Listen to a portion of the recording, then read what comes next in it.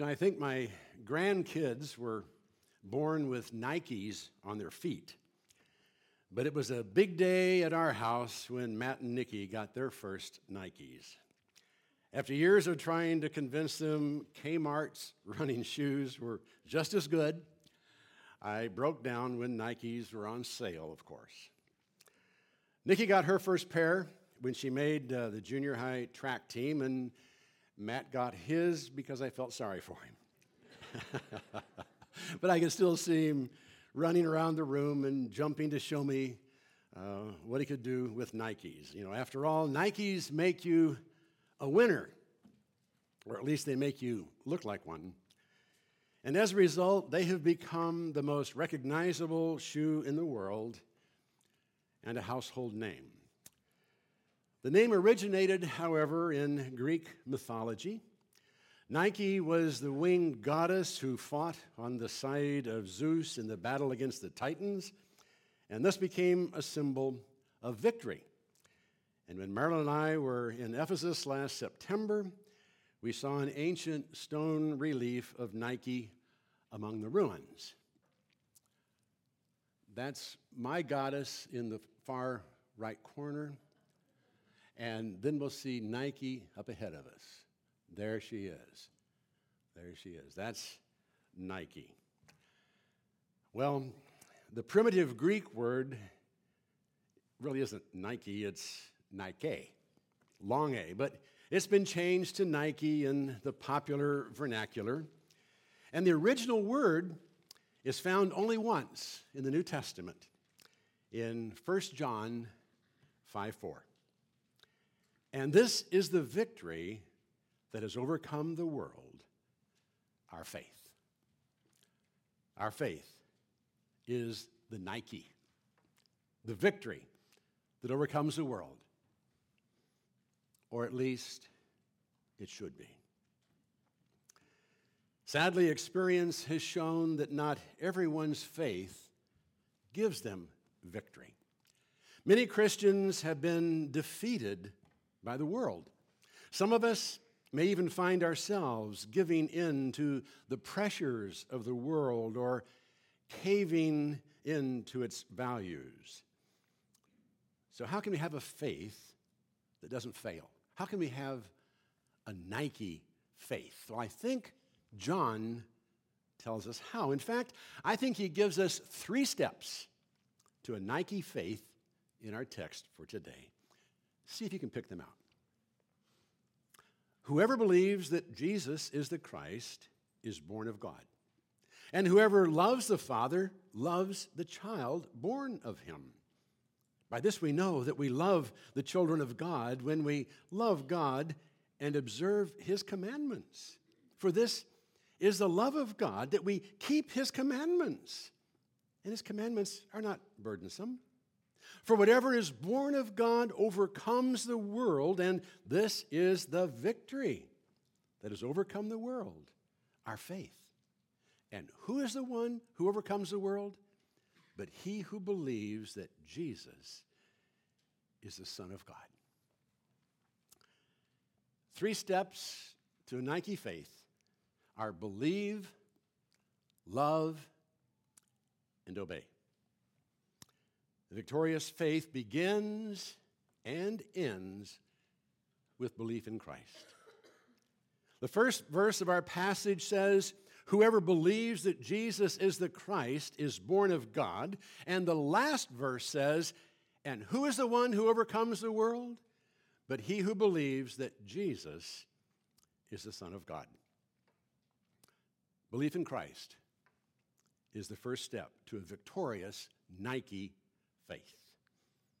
Make sure you do notice, however, that it's belief in Christ, not belief in general. Simple belief that you can win may be the key to winning a race. Belief in yourself can help you push to your limits, like the little train that chugged, I think I can. Simple faith may help you accomplish some things, but you won't overcome the world by simply believing you can just do it. You must believe in Jesus. He is the one who has overcome the world, and it's through him that we find victory. Many have faith in faith and think that's good enough. I have faith. I believe things will work out. I believe I'll win. Well, if you have faith in faith, what happens when your faith falls short? When you lose? When something doesn't work out? If it doesn't crumble, it at least becomes vulnerable and you lose confidence in your faith. You may hang on to it like Pollyanna, but it's being stretched. And if it gets stretched too far, it will snap. I thought I could make it. I thought things would work out, but they didn't. If our faith is in faith itself, there's no guarantee of victory. But if our faith is centered on a person who's already won, who's promised to make us a winner and has the power to make us a winner, it's a sure thing. If your faith is in Christ, you're on the road to victory. Nothing could defeat him, not even death itself. And if we believe in him, death will not defeat us. If we have faith in him, we too will rise again. And if death can't defeat us, nothing can. Jesus is God's Son, sent from God to give us victory over sin and death. He's the only begotten Son of God, but through him we become children of God. Through him we can be born of God, born again. And whatever is born of God overcomes the world. When we're born into a familial relationship with God, he becomes more than just our creator. He becomes our heavenly Father. If we understand that and really believe it, we're on our way to victory. And we can lose a battle. We can lose a lot of battles. We can even go through the valley of the shadow of death with confidence because we know we're going to win in the end. Jesus has already proven it. He won. He won. And if we believe in him, we will win as well. If our faith is in Jesus, it's in the right place. We've got the right belief, and that's the first step to a Nike faith. The second step is love. Our belief in Jesus brings us into the family of God. And when we grasp what our Heavenly Father did to make it possible for us to be adopted back into the family of God, a powerful emotion bonds us to him. We really love him. And when you love someone, you believe in them. You believe in them even when things don't look good. And you always give them the benefit of the doubt. Even when others shake their heads and walk away, you stick with them because you know them and love them. Nike faith is grounded in love, an unshakable love for our Heavenly Father, and a love that flows through us into the rest of the family. John said, if we love the Father, we'll love the children born of him. We'll love the rest of his children. We'll love our brothers and sisters in the faith. We will love the church. And that is crucial to a Nike faith. Overcoming the world is not an individual event. It's a team effort. We need each other. The world is a formidable foe, and we can't win by ourselves. We need brothers and sisters who will stand with us, fight with us, watch our back, and nurse us back to spiritual health when we're wounded. One of my favorite war movies was Glory, the story of a black regiment in the Civil War. And my favorite scene takes place the night before the big battle when they were all praying and singing around a campfire.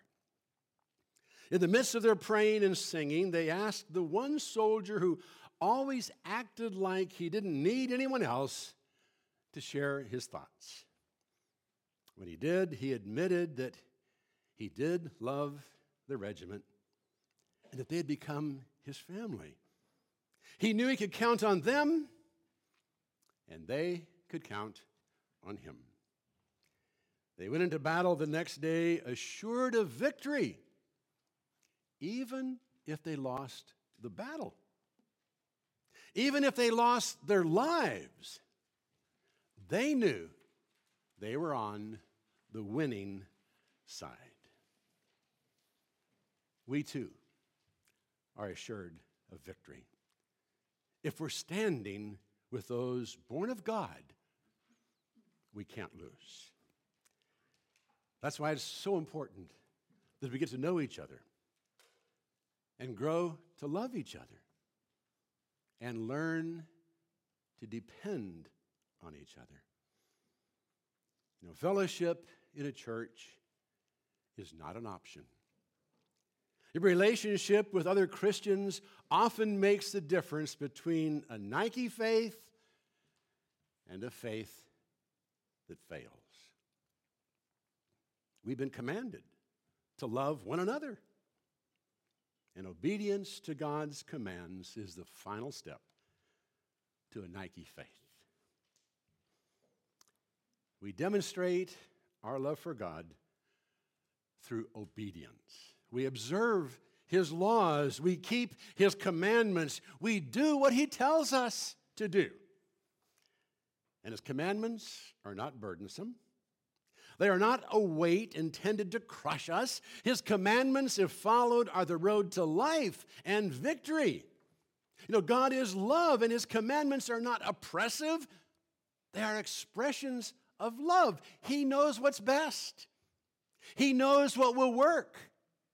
He knows what we need. He didn't simply offer suggestions for living, hoping we might take them. He loves us too much for that. He gave us commandments. And if we don't follow them, we will fail.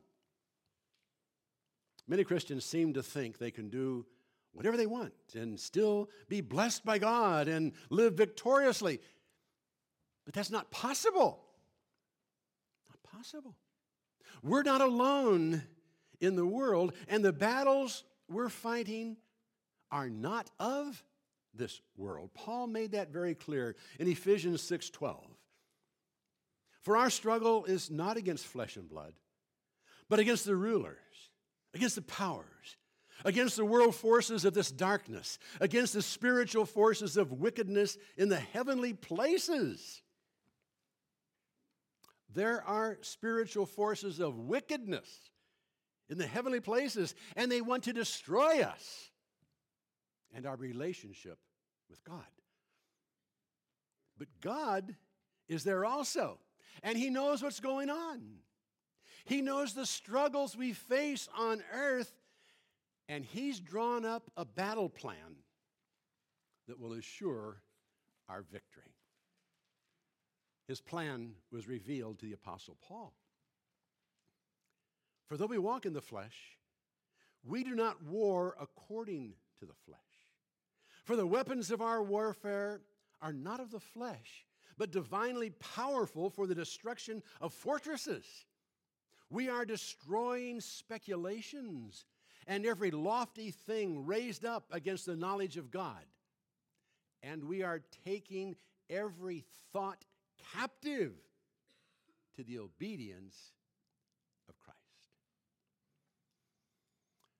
The final step to a Nike faith is absolute obedience. Obedience that goes even beyond what we do to what we think. If we're going to win, we must take our thoughts captive to the obedience of Christ. We don't just do what He's told us to do. We conform our thinking to His thinking. We refuse to allow our minds to stray from God. We've got spiritual enemies, and they will try to overwhelm us through academic or political speculation. They'll make what the world has to say make sense. They'll raise up lofty things that challenge our beliefs, our faith, our knowledge of God. They'll even try to convince us that we're on the losing side and might as well give up. They'll tell us that science has made our religious faith unnecessary and irrelevant, and that we must forget everything we thought we knew about the past and accept progressive political policies that are the only hope for the future. When that happens, we take our thoughts captive.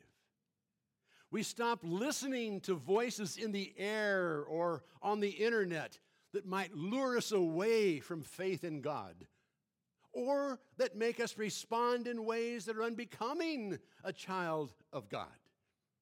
We stop filling our mind with things that make us hateful or vengeful or make us lose hope.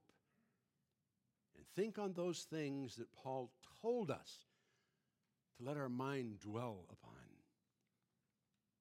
Finally, brethren, whatever is true, whatever is honorable, whatever is right, whatever is pure, whatever is lovely, whatever is of good repute, if there is any excellence and if anything worthy of praise, let your mind dwell on these things.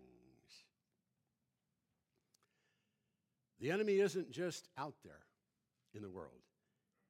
He's attacking from within, from inside our head. The enemy is within us. He has invaded our mind. So we fight spiritual warfare by taking every thought captive to the obedience of Christ. And then, with the help of our brothers and sisters, we conform our lives to those obedient thoughts. That's how we win. That's how we make our faith Nike faith, victorious faith. We believe in Christ and put our faith in Him. We love God and His people and face battles together. And we obey the commands of God by taking captive every thought to the obedience of Christ. I think the old hymn summarizes it pretty well. Trust and obey. There's no other way to be happy in Jesus. And there's no other way to find victory. If you want victory in life, you must pledge obedience to your commander-in-chief. And then go confidently into battle, trusting him and your fellow soldiers as together we follow his commands. If you've not named Christ as the commander of your soul and pledged your allegiance to this body of believers, we invite you to do so today.